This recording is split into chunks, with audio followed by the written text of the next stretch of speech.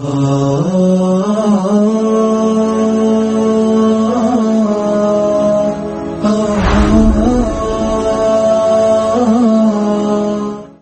لله رب العالمين والعاقبة للمتقين ولا عدوان إلا على الظالمين والصلاة والسلام على أشرف الأنبياء والمرسلين وعلى آله وأصحابه أجمعين أما بعد اللهم علمنا ما جهلنا وذكرنا ما نسينا ووفقنا لصالح الأعمال يا رب العالمين.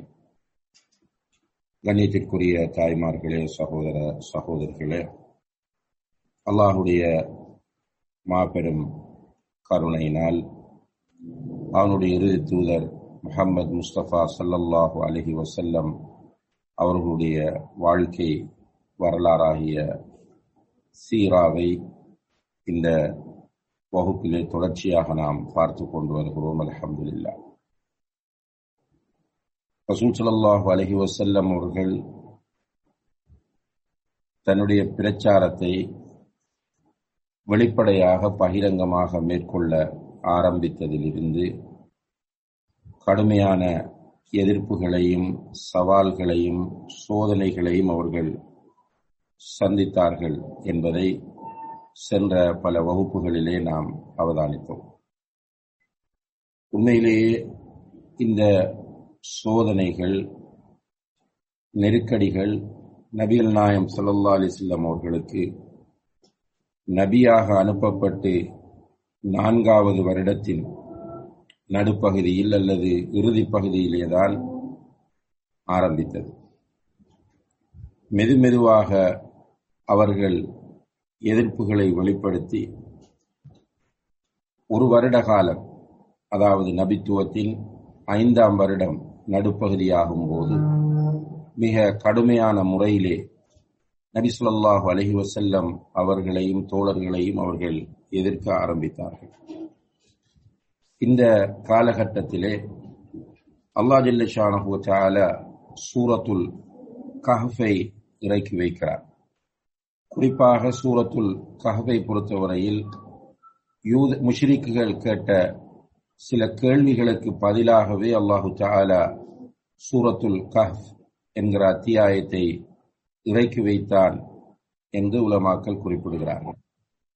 இந்த சூரா அல் கஹ்ஃபிலே அன்புள்ள சகோதர சகோதரிகளே, முக்கியமான 3 வரலாறுகளை அல்லாஹு தஆலா குறிப்பிடுகிறார். ஒன்று அஹ்லுல் கஹ்ஃப் என்று சொல்லக்கூடிய குகைவாசிகளுடைய வரலாறு. 2வது ஹதிர் அல்லது ஹிதுர், மூசா அலைஹிஸ்ஸலாம் அவர்களோடு சேர்ந்து நடைபெற்ற அந்த வரலாறு. 3வதாக துல்கர்னைன் என்பவருடைய வரலாறு.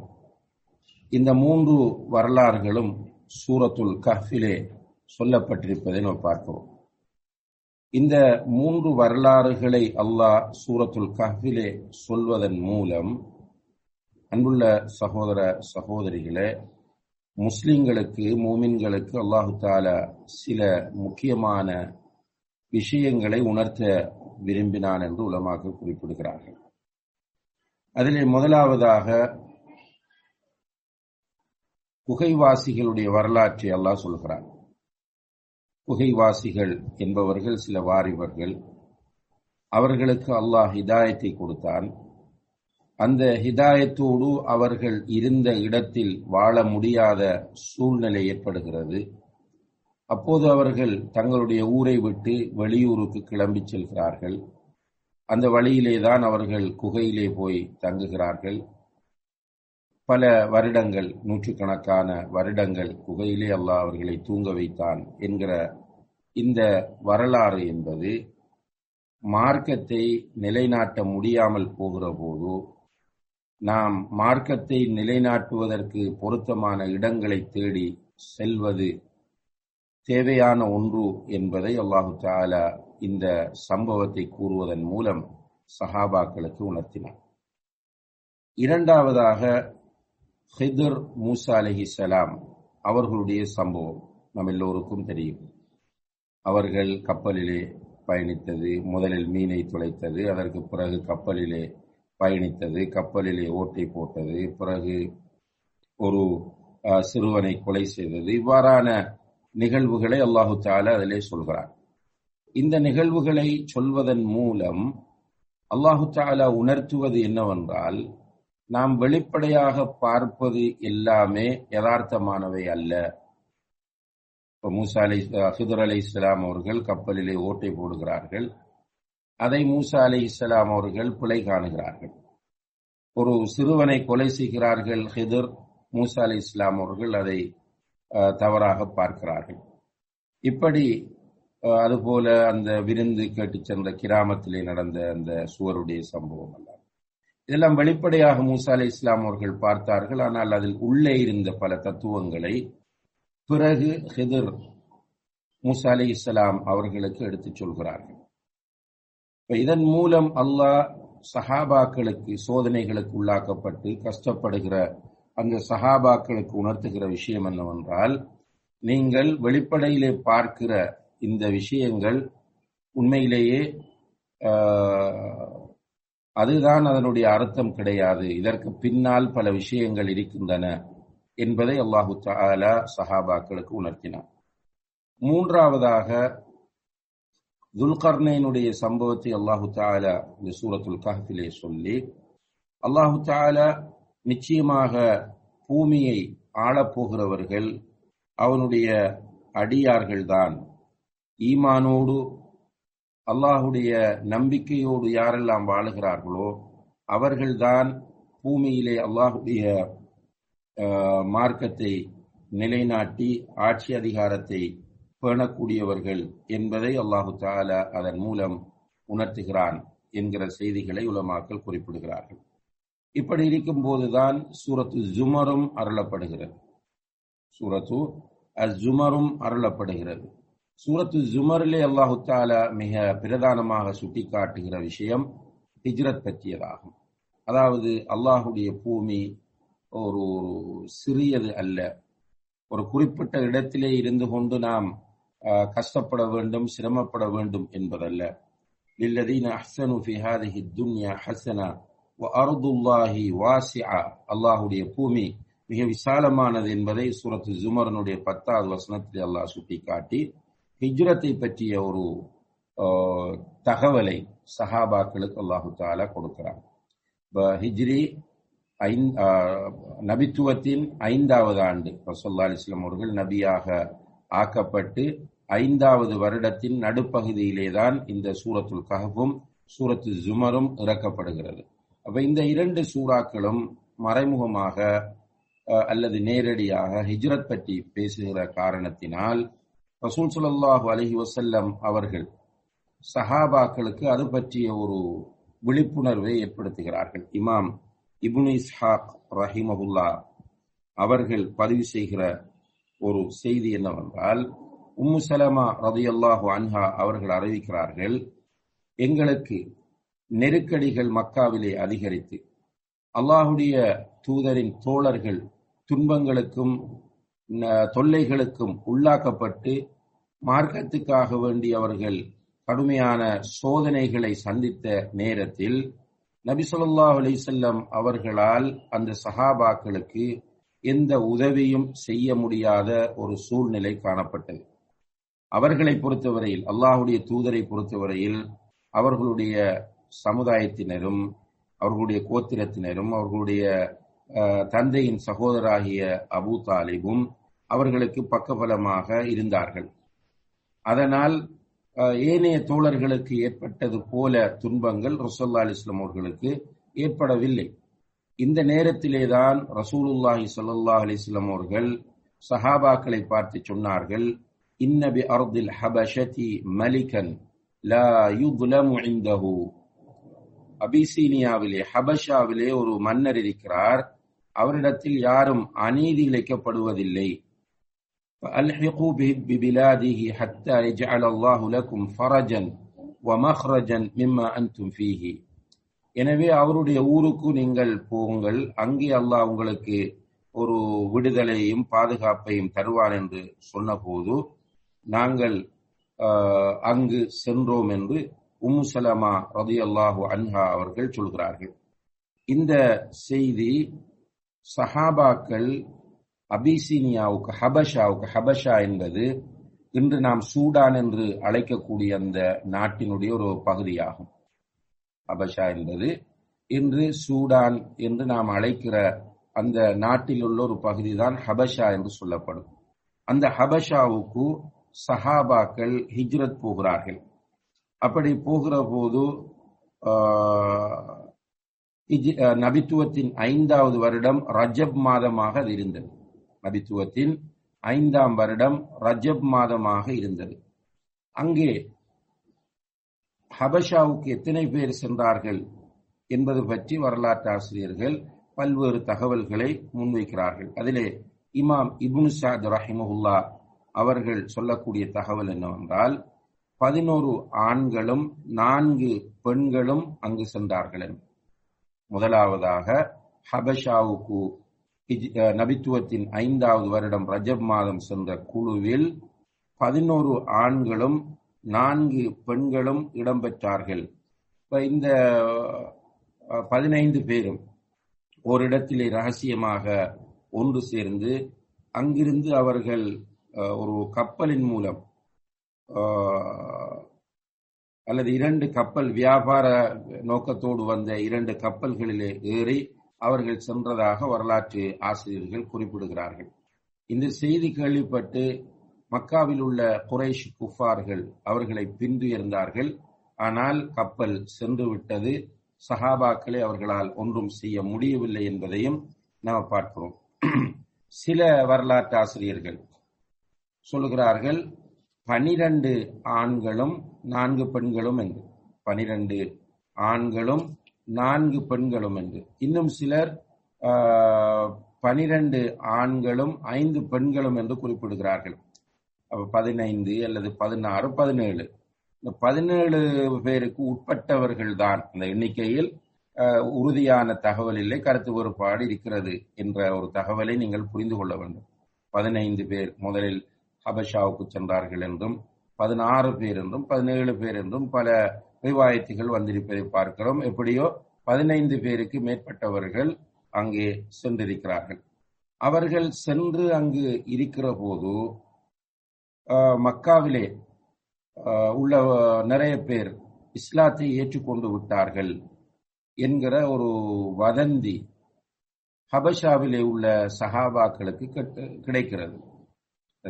ஹபஷாவுக்கு ஹிஜ்ரத் போயிருந்த சஹாபாக்களுக்கு ஒரு செய்தி கிடைக்கிறது என்னவென்றால், மக்காவிலே உள்ள பெரும்பாலான மக்கள் இஸ்லாத்தை ஏற்றுக்கொண்டு விட்டார்கள் என்று. எனவே அவர்கள் யோசிக்கிறார்கள், நம்முடைய ஊரிலே எல்லோரும் இஸ்லாத்தை ஏற்றுக்கொண்டு விட்டார்கள் என்று சொன்னால் எதற்கு நாம் அபிசீனியாவிலே இருக்க வேண்டும் என்று அதே வருடம், அதாவது நபித்துவத்தின் 5வது வருடம் ஷவ்வால் மாதம், ரஜபிலே போகிறார்கள். ஷவ்வாலிலே அவர்கள் திரும்பி வருகிறார்கள். திரும்பி வரும்போதுதான் வழியிலே வைத்தவர்களுக்கு தகவல் கிடைக்கிறது, இது பிழையான தகவல், இது ஒரு வதந்தி. அப்படியாக மக்காவில் யாரும் பெரிய அளவில் இஸ்லாத்தை ஏற்றுக்கொள்ளவில்லை என்று அறிந்தபோது அவர்களில் சிலர் திரும்பி விடுகிறார்கள், சிலர் மக்காவை வந்தடைகிறார்கள் என்பதை வரலாற்று ஆசிரியர்கள் நமக்கு குறிப்பிடுகிறார்கள். இவ்வாறு அன்புள்ள சகோதர சகோதரிகளே, முதலாவது ஹிஜ்ரத் இடம்பெற்று பிறகு மக்காவிலே எஞ்சியிருந்த ஏனையோர் கடுமையாக கொடுமைப்படுத்தப்பட்ட போது அல்லாஹுடைய தூதர் ஸல்லல்லாஹு அலைஹி வஸல்லம் அவர்கள் வந்தவர்களுக்கும் இருந்தவர்களுக்கும், அதாவது அபிசினியாவுக்கு போய் திரும்பி வந்தவர்கள், தொடர்ச்சியாக மக்காவில் இருந்தவர்கள், அவர்களுக்கு 2வது தடவையாக ஹபஷாவுக்கு செல்வதற்கான ஒரு அனுமதியை கொடுக்கிறார்கள். என்றால் அந்த அளவுக்கு மக்காவிலே டோர்ச்சர் அதிகமாக இருந்தது. தொல்லைகளும் தண்டனைகளும் கொடுமைகளும் அதிகரித்துக் கொண்டிருந்தன. எனவே அல்லாஹுடைய தூதர் இவ்வாறு, நீங்கள் ஹபஷாவுக்கு போங்கள், அங்குள்ள மன்னர் நல்லவர், அவரிடத்திலே நீங்கள் பாதுகாப்பாக இருக்கலாம், அல்லாஹ் உங்களுக்கு ஒரு வழியை காட்டும் வரைக்கும் அங்கே இருங்கள் என்று அல்லாஹுடைய தூதர் சொன்னபோது அந்த சந்தர்ப்பத்தில் சுமார் 80க்கு மேற்பட்ட ஆண்களும் 9 பெண்களுமாக அங்கு சென்றதாக வரலாற்று ஆசிரியர்கள் குறிப்பிடுகிறார்கள். 80க்கு மேற்பட்ட ஆண்கள் 9 பெண்கள் சென்றதாக குறிப்பிடுகிறார்கள். இன்னும் சில வரலாற்று ஆசிரியர் எண்ணிக்கையை வேறுபடுத்தி சொல்கிறார். அந்த எண்ணிக்கை அக்யூரேட்டாக இத்தனை என்று சொல்லப்படவில்லை. அதனால் இந்த எண்ணிக்கையிலே கருத்து வேறுபாடுகளை வரலாற்று ஆசிரியர்கள் குறிப்பிடுகிறார்கள்.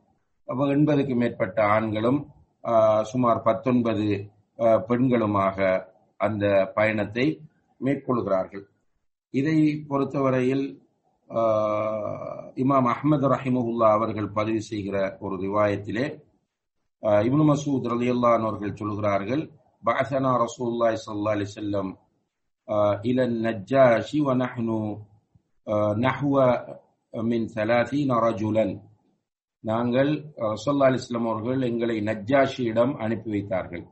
ஹபஷாவை ஆட்சி செய்கிறவர்கள் நஜ்ஜாஷிகள் என்று அழைக்கப்படுவார். இப்ப நம்ம இந்தியாவை ஆட்சி செய்கிறவர் பிரதமர் என்று சொல்வது போல, ஸ்ரீலங்காவை ஆட்சி செய்கிறவர் ஜனாதிபதி என்று சொல்வது போல, அபிசீனியாவை ஆட்சி செய்யக்கூடியவர்கள் நஜ்ஜாஷிகள் என்று அழைக்கப்பட்டார்கள். ரசூலுல்லாஹி அலைஹி வஸல்லம் அவர்கள் அந்த டயத்தில் இருந்த ஆட்சியாளரை சொல்லும் போது நஜ்ஜாஷி என்று குறிப்பிடுகிறார்கள். இப்னு மஸ்ஊத் ரலியல்லாஹு அன்ஹு சொல்கிறார்கள், நபி ஸல்லல்லாஹு அலைஹி வஸல்லம் அவர்கள் எங்களை நஜ்ஜாஷியிடம் அனுப்பி வைத்தார்கள். நாங்கள் சுமார் 80 ஆண்கள் இருந்தோம். அவர்களில் ஜாஃபர் ரலியல்லாஹு அன்ஹு அவர்கள் இருந்தார்கள், அப்துல்லா இப்னு அர்ஃபதா இருந்தார்கள், உஸ்மான் இப்னு மதுஊன் இருந்தார்கள், அபு மூசா இருந்தார்கள் என்று இப்னு மஸ்ஊத் ரலியல்லாஹு அன்ஹு அவர்கள் சொல்கிறார்கள். அவர்கள் பெண்களுடைய எண்ணிக்கையை சொல்லவில்லை. 80 ஆண்கள் இருந்தோம் என்று சொல்கிறார்கள். எத்தனை பெண்கள் இருந்தார்கள் என்பதை சொல்லவில்லை. அதே நேரத்தில் இப்னு சஅத் ரஹிமஹுல்லா அவர்களுடைய ரிவாயத்திலேதான் ஆண்களுடைய எண்ணிக்கை 83 என்றும் பெண்களுடைய எண்ணிக்கை 11 குறைஷி பெண்களும் ஏனைய பெண்கள் 7 பேரும் என்று குறிப்பிடுகிறார்கள். இவ்வாறு பல்வேறு ரிவாயத்துகள் வந்திருப்பதை நாம் பார்க்கலாம். அன்புள்ள சகோதர சகோதரிகளே, மக்காவிலே இந்த தீனை ஏற்றுக்கொண்டதற்காக சஹாபாக்கள் மிக உச்சகட்ட கொடுமைகளை இந்த காலப்பகுதியிலே அனுபவிக்கிறார்கள். அப்ப தங்களுடைய உயிரையும் தங்களுடைய மார்க்கத்தையும் பாதுகாத்துக் கொள்ள வேண்டும் என்கிற நோக்கத்தில் அவர்கள் அபிஷீனியாவுக்கு ஹிஜ்ரத் போகிறார்கள். ஆனால் மக்காவிலே உள்ள குறைஷிகள் என்ன செய்தார்கள்? அங்கும் கூட அவர்களுடைய பிரதிநிதிகளை அனுப்பி வைக்கிறார்கள். அந்த வகையிலே Abdullah ibn Abi Rabia, Amr ibnul As 2 பேரையும் நிறைய கிஃப்ட்களை கொடுத்து, மக்காவிலே இருந்த பெருமதியான கிஃப்ட்களை கொடுத்து அங்கு அனுப்பி வைக்கிறார்கள். அங்கு அனுப்பும் போது அவர்களுக்கு சொன்னார்கள் என்னென்றால், நீங்கள் முதலில் நஜ்ஜாஷியோடு பேசுவதற்கு முன்னால், அந்த அபிசீனிய மன்னரோடு பேசுவதற்கு முன்னால் அங்குள்ள பாதிரிகளை எல்லாம் நீங்கள் சந்திக்க வேண்டும்.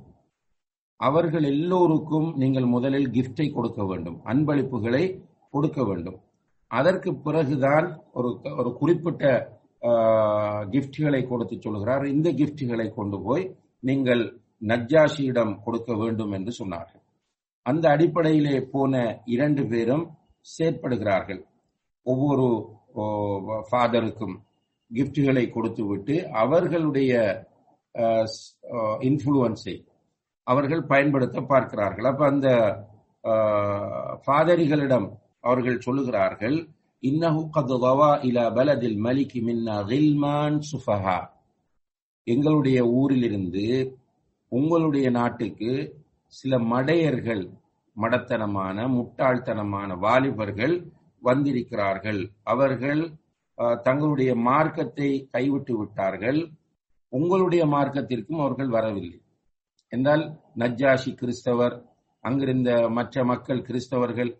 அவர்களிடத்தில் போய் கன்வீனியன்ஸ் பண்ணுகிற முறையை பாருங்கள். அவர்கள் தங்களுடைய மார்க்கத்தை கைவிட்டு விட்டார்கள். ஆனால் உங்களுடைய மார்க்கத்தை அவர்கள் ஏற்றுக்கொள்ளவும் இல்லை. புதிய ஒரு மார்க்கத்தை அவர்கள், நாங்களும் நீங்களும் அறியாத ஒரு புதிய மார்க்கத்தை கொண்டு வந்திருக்கிறார்கள் என்று அவர்கள் ஃபாதர்களிடத்திலே சொல்லி கன்வின்ஸ் பண்ணுகிறார்கள்.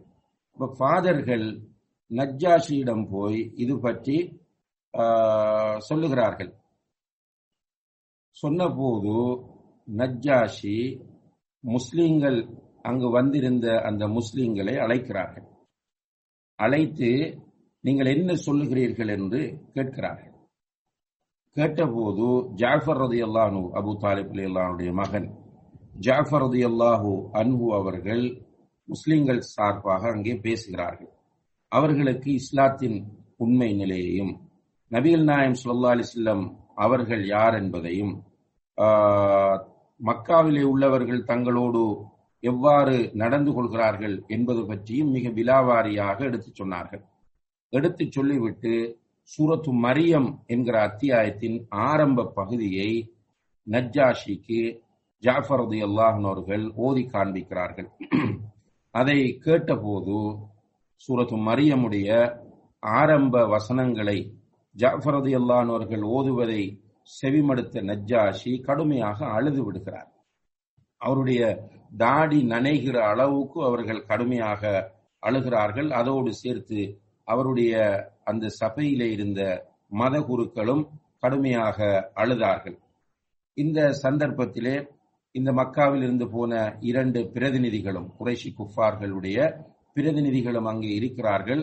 அவர்களை பார்த்து நஜ்ஜாஷி சொல்கிறார், இன்ன ஹாதா வல்லதி ஜாஅ பிஹி ஈஸா யக்ருஜு மின் மிஷ்காத்தின் வாஹிதா. இங்கே ஜாஃபர் ரலியல்லாஹு அன்ஹு அவர்கள் சொல்லி காட்டிய செய்திகளும் ஈசா அலைஹிஸ்ஸலாம் அவர்கள் கொண்டு வந்த செய்திகளும் இரண்டும் ஓரிடத்திலிருந்து ஊற்றெடுப்பதை நாங்கள் பார்க்கிறோம். வல்லாஹி லா உஸல்லிமுஹும் இலைக்குமா அபதா. எனவே கடைசி வரைக்கும் உங்களிடம் இந்த முஸ்லிம்களை நாங்கள் ஒப்படைக்க மாட்டோம் என்று மிக ஸ்ட்ராங்காக நஜ்ஜாஷி அந்த இடத்திலே சொல்லிவிடுகிறார். இது ஒரு பெரிய தோல்வியை குறைஷியர்களுக்கு ஏற்படுத்தியது என்பதை வரலாறு நமக்கு சொல்லி காட்டுகிறது.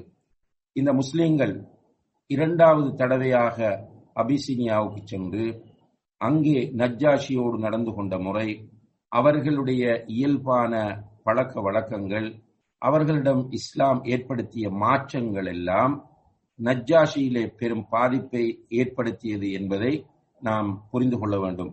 அந்த வகையிலேதான் நஜ்ஜாஷி அதே நேரத்தில் பிரதிநிதியாக போன அம்ர் இப்னுல் ஆஸ் ரலியல்லாஹு அன்ஹு போன்றவர்கள் இஸ்லாத்தை ஏற்றுக்கொண்டதாக வரலாறு சொல்லுகிறது.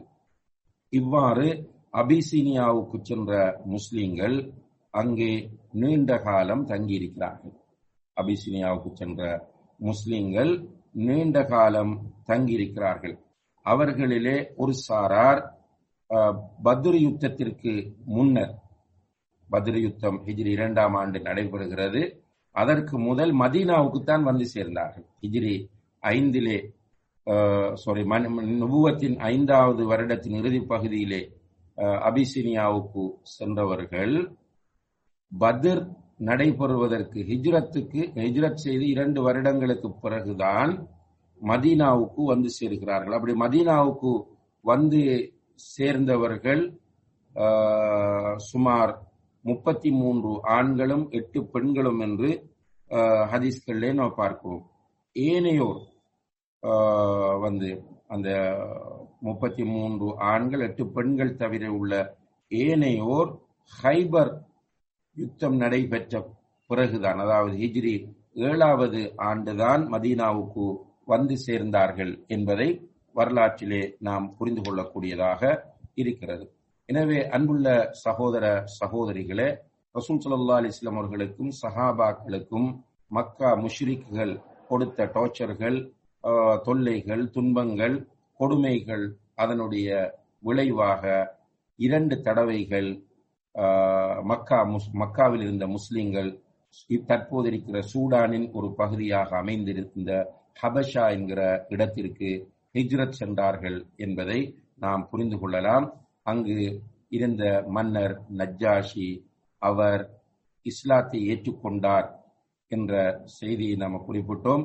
அது பற்றி இன்ஷா அல்லாஹ் அடுத்த வகுப்பிலே நாம் விரிவாக பார்க்கலாம். எல்லாம் வல்ல அல்லாஹ் ஜல்ல ஷானஹு தஆலா நபிகள் நாயகம் ஸல்லல்லாஹு அலைஹி வஸல்லம் அவர்களை பற்றி சிறப்பாகவும் சரியாகவும் அறிந்து கொண்டு நாளை மறுமையிலே அவர்களுடைய கரங்களினால் ஹவுதிலிருந்து நீர் குடிப்பதற்கும் அவர்களுடைய ஷஃபாத்தை பெற்றுக் கொள்வதற்கும் நமக்கு தௌஃபீக் செய்வானாக. சுவர்க்கத்தில் அவர்களோடு நெருக்கமாக இருப்பதற்கு நம் எல்லோருக்கும் அருள் பாலிப்பானாக. وآخر دعوانا أن الحمد لله رب العالمين والسلام عليكم ورحمة الله وبركاته.